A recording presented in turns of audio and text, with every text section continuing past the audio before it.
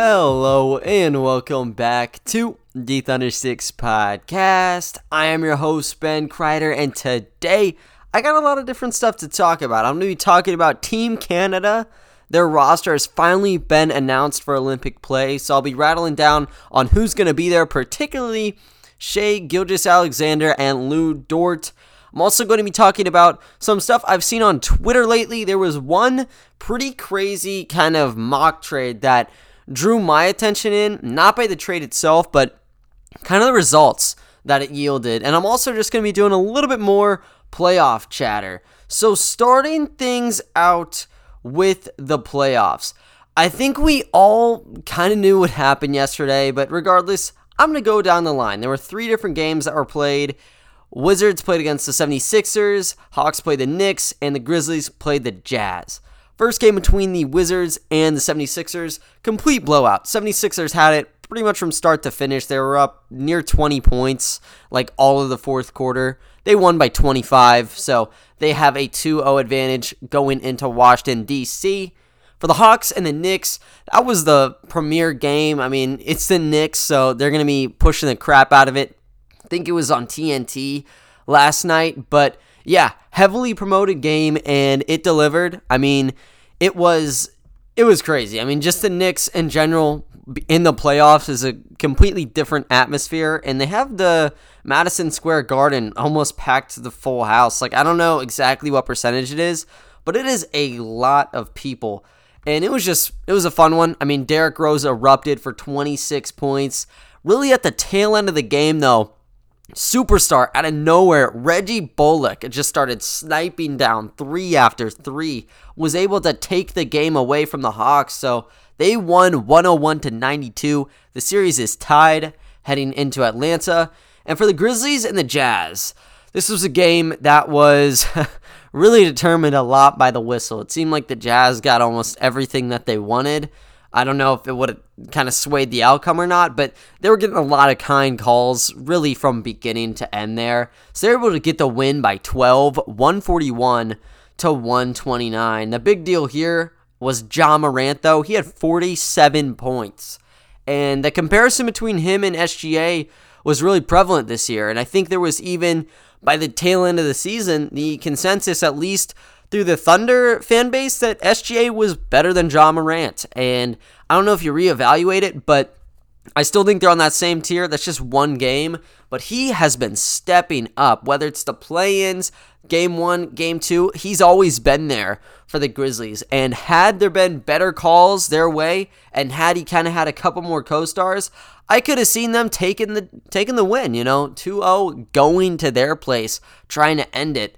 But that's really not what I want to talk about. And the big deal that was pushed heavily throughout networks for a good reason was not what actually happened on the court, but kind of what happened off the court, particularly with Trae Young and Russell Westbrook. So in the Garden, there's been chance for Trae Young this whole entire time. In game 1, and it might have been in game 2 as well, everyone was screaming F you, Trae. And then in game 2, they were talking about Trae is balding. That's fine. In my opinion, that's fine. But he got spat on when he was trying to inbound the ball, and he kind of just flinched at it. He didn't really turn around or stop the play because, the game was starting back up and you need to throw the ball in, but you kind of see he flinched. And then with Russell Westbrook, he was walking back. He ended up rolling his ankle, and this game was pretty much over at the time. Not that it matters, honestly, but there was like 10, 11 minutes left in the fourth quarter. The Wizards were down 17. He rolls his ankle, kind of was nagging the whole entire time, but he was going to leave, going out of the tunnel, and some guy above him poured his bag of popcorn down, just rained all over Westbrook, everyone surrounding him. Luckily, he had a ton of security guards to kind of restrain him, but he was pissed off, and for a good reason. I mean, that is just disrespectful on a whole nother level. So, pours the popcorn on him. He wasn't able to get out of that tunnel and start mouthing off to him, which would have been fine, honestly, given what happened. But, yeah, I mean, they restrained him, kind of saved him from having to pay out a fat check to the league, maybe lose out on anything. But, yeah, it was a serious deal. It was talked about by ESPN, Fox, TNT was talking about it. That's the big deal. And it's kind of where is the line for stuff like this? And clearly it got crossed. So Trae Young, I couldn't find a statement on him, but here is what Russell Westbrook and Bradley Beal had to say on this situation. Unfortunately, I was leaving out, and then I just felt popcorn on top of my head, and to be blatantly honest, man, this out of hand, especially for me. Just the amount of disrespect, the amount of just fans just doing whatever they want to do. It's out of pocket, man. It's out of pocket, seriously. Like, any other setting, I'm all for the fans enjoying the game and having fun, and it's part of sports. I get it, but there's certain things that cross the line. And any other setting, I know for a fact that fans and they wouldn't come up, and a guy wouldn't come on the street and pour popcorn on my head because he know what happened. A guy wouldn't come up to me and talk mess about my kids or family on the street because the response would be different. In these arenas, you got to start protecting the players, man.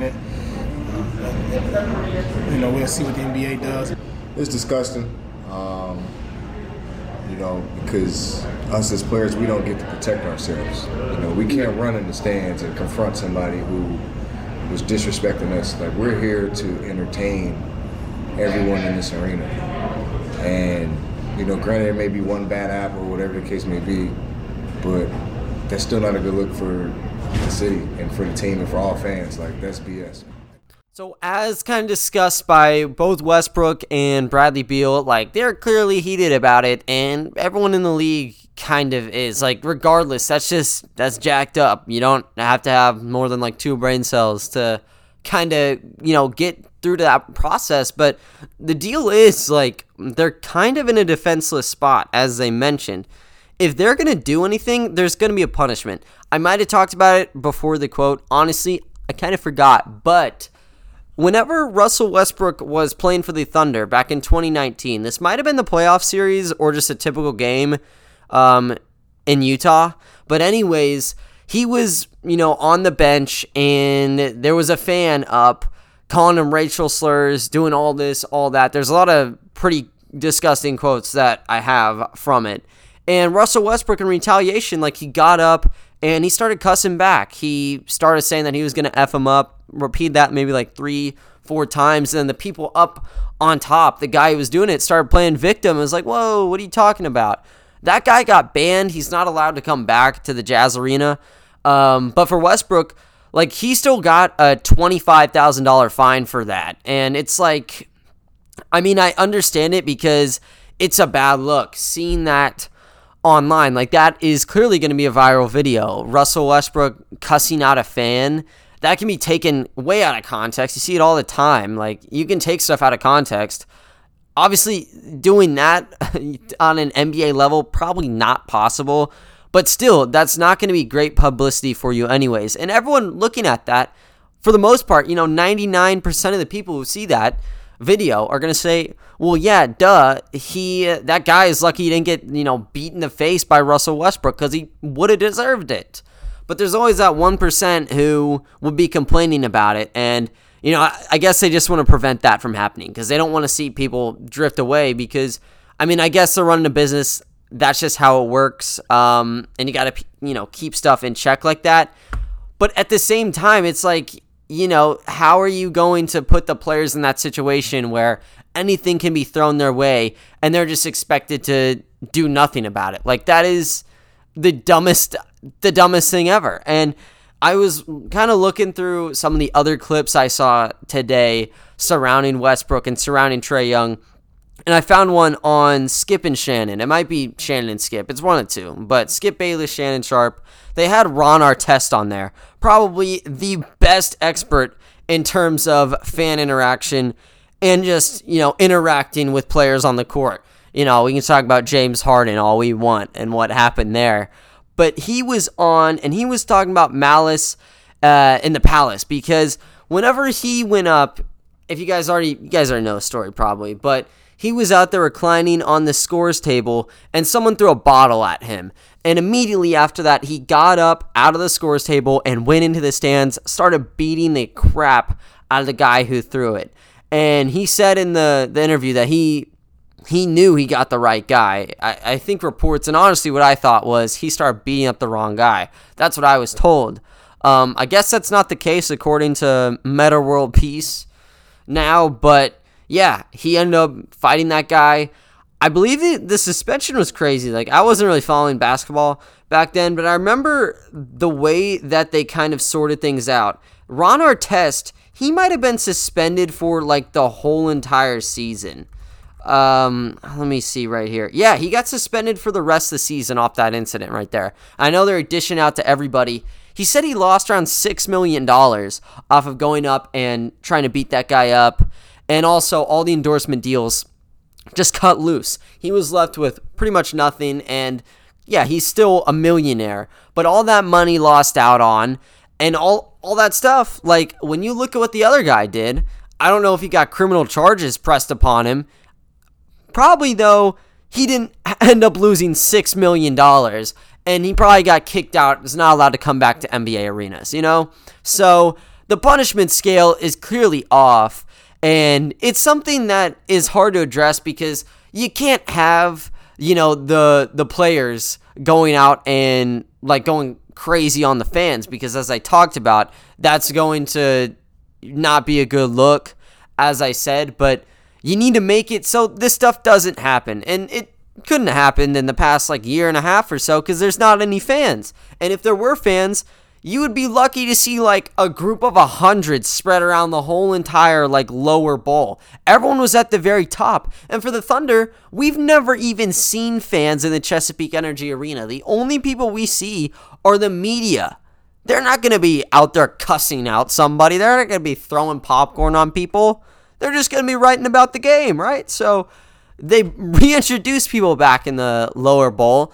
And I know that it's like a very emotion-ridden game because it's the playoffs. And hell, for a team like the Knicks, they've wanted to be there for a very long time. And it's kind of that like one bad apple mentality, gives everybody a bad rap, but that's kind of just how it is. So the league, honestly, I don't know how to do it, but I guarantee they're going to have some sort of boardroom meeting to discuss how they can kind of make things safer. Maybe it's pushing away seats near the lower tunnel or something like that. I don't know if they just totally scrap courtside, but they got to make it safer for the players because, like I said, in these situations, they are completely defenseless, and, you know, the league, they're not really going to have the players' backs. At least that's what we've seen in the past. Maybe that might change, but, you know, if a player's out there interacting with a fan in any negative way, you're not going to be coming out of that scotch-free. You're going to get a fine, 5-figure, maybe even 6 figures. So I don't know how they address it, but that was just my big deal. And I don't know. I mean, it needs to be fixed around. We'll see what happens for the rest of the playoff series. But yeah, I mean, you know, the people who end up doing this stuff, spitting and pouring popcorn, they're not allowed to come back to an NBA arena. They can just watch the game on television. You know what I mean? So it's not very balanced around. It's just probably going to be that way regardless. But yeah, I mean, it was a sad state yesterday. I don't know. Like I said, I mean, everyone's moving from the arenas. Like, it's swapping from, you know, the higher seed to the lower seed for the next, I guess, 2 games, maybe even 3 games based on how they do the playoff structures now. But I don't know. Yeah, that's something that will need to be fixed in due time. But that was my main takeaway from the playoffs. Yeah, like I said, pretty disturbing. There's going to be 3 more games tonight. Going to be the Bucks and the Heat, the Suns and the Lakers, and the Nuggets and Trailblazers. Suns and Lakers, that's the one that pops out to me, just because I've become a huge fan of Cameron Payne again, out of nowhere. Scored like 17 or 19 points. It doesn't matter. I want more of it. And also, it's the Lakers. If the Suns are able to sweep out the Lakers, that's going to be lovely. My primary game, though, is going to be tomorrow. Or I guess, yeah, it would be tomorrow when the Mavericks play against the Clippers. If they can get that 3-0 advantage, man, I might turn this into a Mavericks podcast for the next couple of days. And I kind of just turned this into an NBA podcast for around the first 15 minutes. So maybe you guys are okay with that. My bad if I kind of veered a little bit off track. But I'm going to go right back on target with two of the Thunder's centerpieces, Shai Gilgeous-Alexander and Lu Dort. This has been something that has kind of been marked in fans' minds for months now, and it's not just through SGA, not just through Dort. I'm talking players like Poku and Theo Maledon, even Gabriel Deck. It's the Olympics. And for SGA and for Dort, they were expected to play for Team Canada. And if they would have both been on the roster this year, they would have had a lot of minutes, and this would have been their grand showcase. Even more of a platform for them to improve heading into next season. Would have elevated their growth almost undoubtedly. And the roster, as it stands, looks pretty good right now. There is a good number of pieces surrounding the roster. There's Andrew Wiggins, Tristan Thompson, Dwight Powell, Kelly Olynyk, to name a few. Also, when you look at others, Dylan Brooks, O'Shea Brissett, RJ Barrett, Nickeil Alexander-Walker. It's a pretty good lineup stacked out with a lot of NBA players. And even NBA guys or former NBA guys who are right on the cusp, like Andrew Nicholson, for example. But the big deal for us is OKC, guys. And we're going to get one of the two to play. Lu Dort is going to be on the roster. At least he's one of the 21 people to get invites. Now, I would assume he makes it out unless there's some sort of injury or the Thunder want to tell him, you can't play, which I would assume would have been covered beforehand. But it looks like he's going to be good to go. He's clearly one of the top 15 guys on the roster right now. SGA, though, he would have been one of the top 15. He probably would have been the star because Jamal Murray, he's rehabbing right now as well. But he's not going to be playing because he is still rehabbing. He posted on his Instagram page really thanking Team Canada and the opportunity he would have had. He was very excited to play, but he still has to rehab on that plantar fascia injury. Still working on the plantar fasciitis deal. Typically, the timetable you can get is like 5 weeks. He's clearly past that by now, but you'd rather be safe than sorry. And also, that little estimation I gave you really doesn't cover the cost, because if there's a significant tear, it's going to take you longer than 5 weeks. Hell, it could take him all summer. They want to prioritize him being at 100% for training camp. Playing for Team Canada would be a big boost, and it'd get him back on his feet for training camp, of course, because he hasn't played in like 2-3 months right now.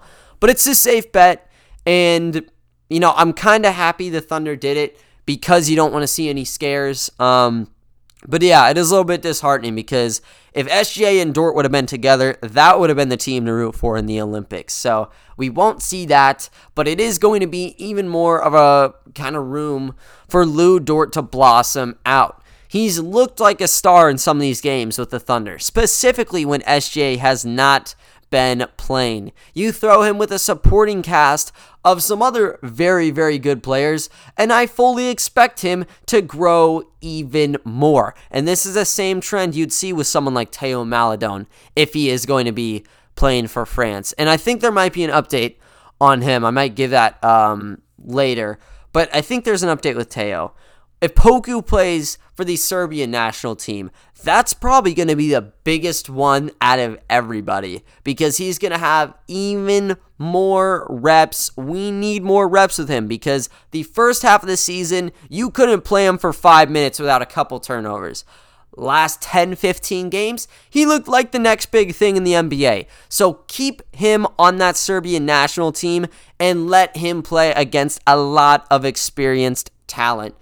The only downside is in these competitions, they revert back to like FIBA rules. So you can do those wacky goaltendings when it's over the cylinder. That's not good because if Poku gets back in that habit, it's going to be another 2 or 3 months kind of rewiring his brain not to do that again. But everything outside of that, I'm all for Alexei Pokusevski suiting back up. And Gabriel Deck, love to see him play. And even Vasilij Micic, if he plays. I don't know if he'd even be playing for the Thunder, to be quite honest with you. But we still have those draft rights, and it's even more of a chance for him to make a name for himself. He clearly does, kind of have a name already out there. Just won EuroLeague MVP, 27 years old. He's been on NBA radars for like 5 years, even beyond that because he did get drafted. But yeah, and one of the greatest parts about Micic is if he decides to play in the Olympics and Poku does, they're going to be teaming up together because he also was born in Serbia. So he would be playing for the Serbian national team, and you'd have that tandem. If it would develop past the Olympics, we don't know, but it's good to see potentially seedlings going in, and if there's any sort of mentorship there, Micic is a great playmaker. Pokusevski has shown that ability as well. So boost up Poku for the next couple of years, not the next couple of years, for the rest of his career. And it could be in part to Vasilij Micic. So that was kind of the news surrounding Team Canada. As we know with all the others, it's kind of a work in progress. I'll nail those out one at a time as to where they will be going and if they'll be competing in play. But there is one more thing I want to talk about what we could see on the floor for next year. And this comes from Twitter. This is more or less just a mock scenario. And quite frankly, when I saw this just looked like the worst kind of mock trade you can make. This is one of those trades that you throw up on ESPN, the trade machines, and no one really gives it a second glance. And that was, when I saw this on my feed, that's kind of the same exact response I had, because I looked at this and I was like, this is a no-brainer to me. But this is surprising.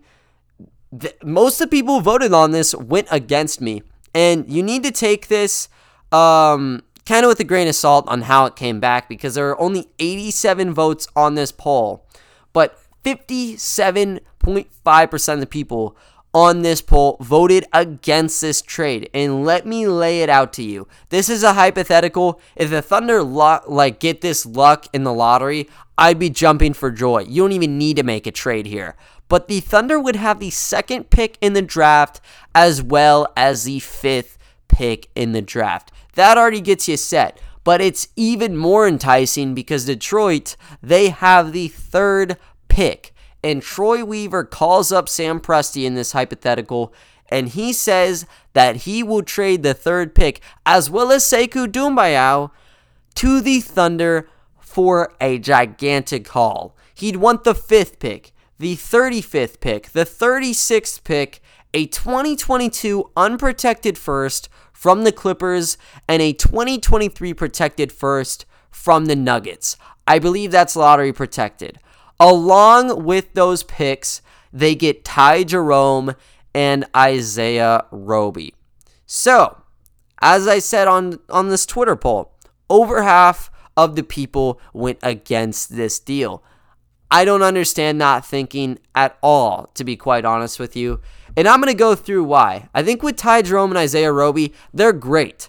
Ty Jerome, he has the potential to be a very deadly bench asset. Truthfully, he already is. And for Roby, the ability for him to play at 3 through 5 pretty much seamlessly is a trait that you want to have on the roster. And if his 3 is not a fluke, because it kind of was up and down last year, he's a very solid role player and he can continue to develop. I think both of them are 23.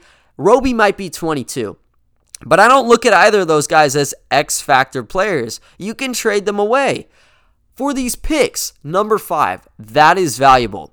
The 2 second-round picks that would be traded, 35 and 36, I actually think it might be 34 and 36 that the Thunder have. So that might be a bit off. Really doesn't matter, though. I mean, let's just be honest. It doesn't matter. 2 pretty early second-round picks. I don't see an issue because the Thunder, they're pretty crunched up on roster spots anyways. Are they going to be taking all those draft choices? Probably not. I don't think they're taking pick 55. I think that out of the 3 here, they would be taking those. But you need to talk about number 2.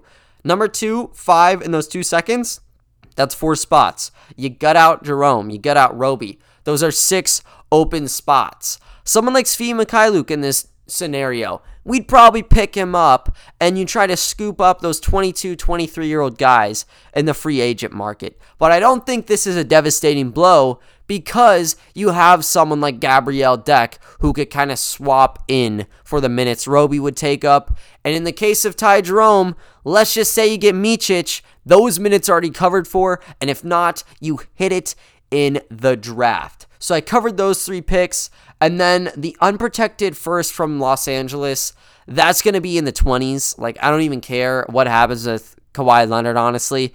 I still think that's in the 20s, and I think, Kawhi will stay on for at least the next year and reevaluate things. That 2023 first from Denver, the stock is only going up, so that's also going to be a high 20s pick. Why? Why would that be detrimental to the rebuild? It would not. You're not even giving up a valuable pick here. The Denver one's not valuable, and that Clippers one definitely is not valuable. If you go talk about the 2024 Clippers or the 2026 Clippers, now you're talking. If you go into the pick swaps that we have with the 76ers in 2025 or whenever it is, the picks we have from the Rockets, then you're actually thinking about it. But none of those things outside that number 5 pick seem gigantic to me. And the move from 5 to 3 in this draft definitely outweighs all those other outside factors you toss in. What's the point in having 17 first-round picks if you're not able to give up 2 of them to move up and get someone that you are adamant about being a superstar? You trade anything for a superstar. There's talks like, what would you give up for Luka Doncic? He's practically untradeable. Could you give him the Mavs 17 first-round picks to pry away Doncic? Probably not right now. Probably not. So, the return here, you're betting on the future. This is a gigantic rebuild. As I said with Jerome and Roby, they're not going to be gigantic pieces for you probably ever. And those other picks, yeah, they could turn into something. But if you love someone at 3, you do it. And here's what you do with that, second and third pick. I don't really care who gets picked first. If it's Cade Cunningham, that's great. If it's Jalen Green, that's also great. But the big deal here is you get a shot at Evan Mobley. I don't think he'd get picked first, to be quite honest with you. So you'd get Evan Mobley, and then you'd either get Cade Cunningham or Jalen Green. Personally, I think Cunningham's probably going to get picked first. But Jalen Green, in my eyes, really is just as good. So you end up getting a guy in Green. That is going to be your future piece to play along with SGA for the next 5 to 8 years, potentially even longer. And then at the center spot, this is a gigantic question mark the Thunder have not answered, and I think has not been talked about a lot. Moses Brown is a great center. Is he great as a starter? I don't think so. I think as a backup, he would be amazing. He's working in Oklahoma City this summer to get better. If he gets a bigger frame and he stays at the same athleticism, now you're talking potentially a starting caliber. But if you get someone like a Mobley, I don't think it matters. You just use Moses Brown as a monster off the bench because nobody would be able to handle him. Your traditional backup centers cannot deal with Moses Brown. That's why in the G League bubble, he was the best center without a doubt in the league. He just overpowered them with his size and his athleticism. With Evan Mobley, though, you end up getting that athleticism, but you also get the versatility of him being a pick and pop player and also a pick and roll kind of guy. You need someone with SGA who can run in for those lobs off of screens. He does that. But you also need someone who can go outside and pop a quick 2 or quick 3.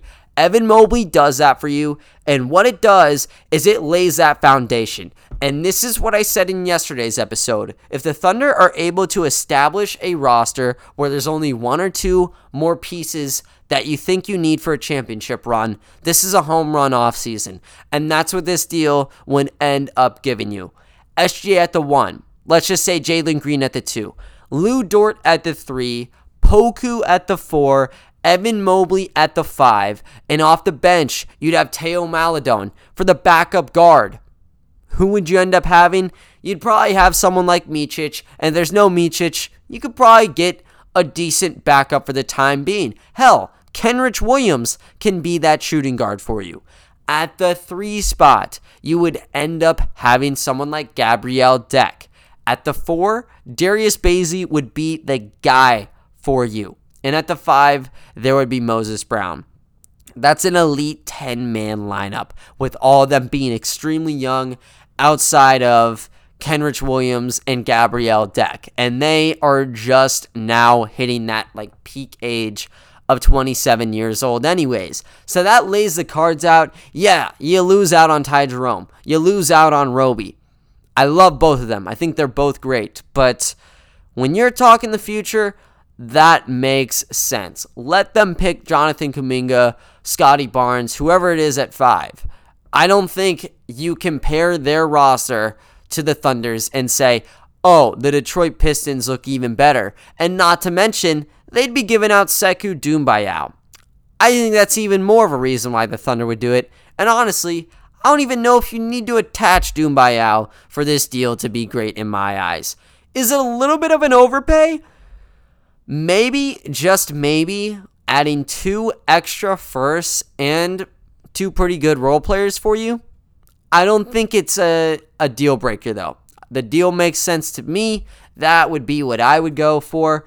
If you guys want to check out this post, it is by Geola388. It's Geola388 on Twitter.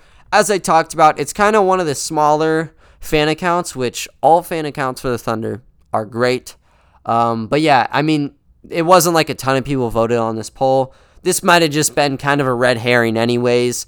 But it was just it piqued my attention a little bit on where kind of some of these people's heads were at. And there weren't a lot of explanations in the comments here. A lot of it was just people saying they were surprised. And I guess there were some counters. One of them, said, let's take off one of those future firsts and go for number 4 instead, because they didn't care if they got Green or Jalen Suggs. I still think having that choice is a lot better, because I grade Jalen Green a little bit more than Jalen Suggs. That's the guy I'm stuck on. If Presti's stuck on one out of the 2, I think that's where he'd go for as well. But in this deal, I don't think it would even happen. I think that, quite frankly, Detroit, if they have a shot to get Jalen Green or Jalen Suggs, they're going to pounce all over it. If anything, they're going to be calling about number 2. I don't think they'd want to trade back 2 spots. And if they did, it wouldn't really make much sense for them. Now, they have Killian Hayes, so I guess it does make sense. But at that 3 guard, or at the small forward, they already have Sadiq Bey. So it's weird. I think that deal doesn't happen, but it's just one of those kind of interesting deals that I wanted to cover for today's episode. Maybe spike your mind up a little bit and get your opinions on it. If you do have an opinion and you would like to share it with me, make sure to tell me on Twitter. My Twitter handle is @BenKreider, just my straight up name. So you can send me anything you'd like. If not for that, you can always just go to the podcast Twitter account. I think it's just @ThundersticksPod. Maybe just ThunderstickPod, because there is a character restriction on Twitter. So you can kind of go to me there, direct message me, whatever it is. If it is an idea for the next episode, a question, I'll make sure to answer it in the next one. But as of now, that is going to do it for today's episode. I thank you all for listening, and I will talk to you all next time. See ya.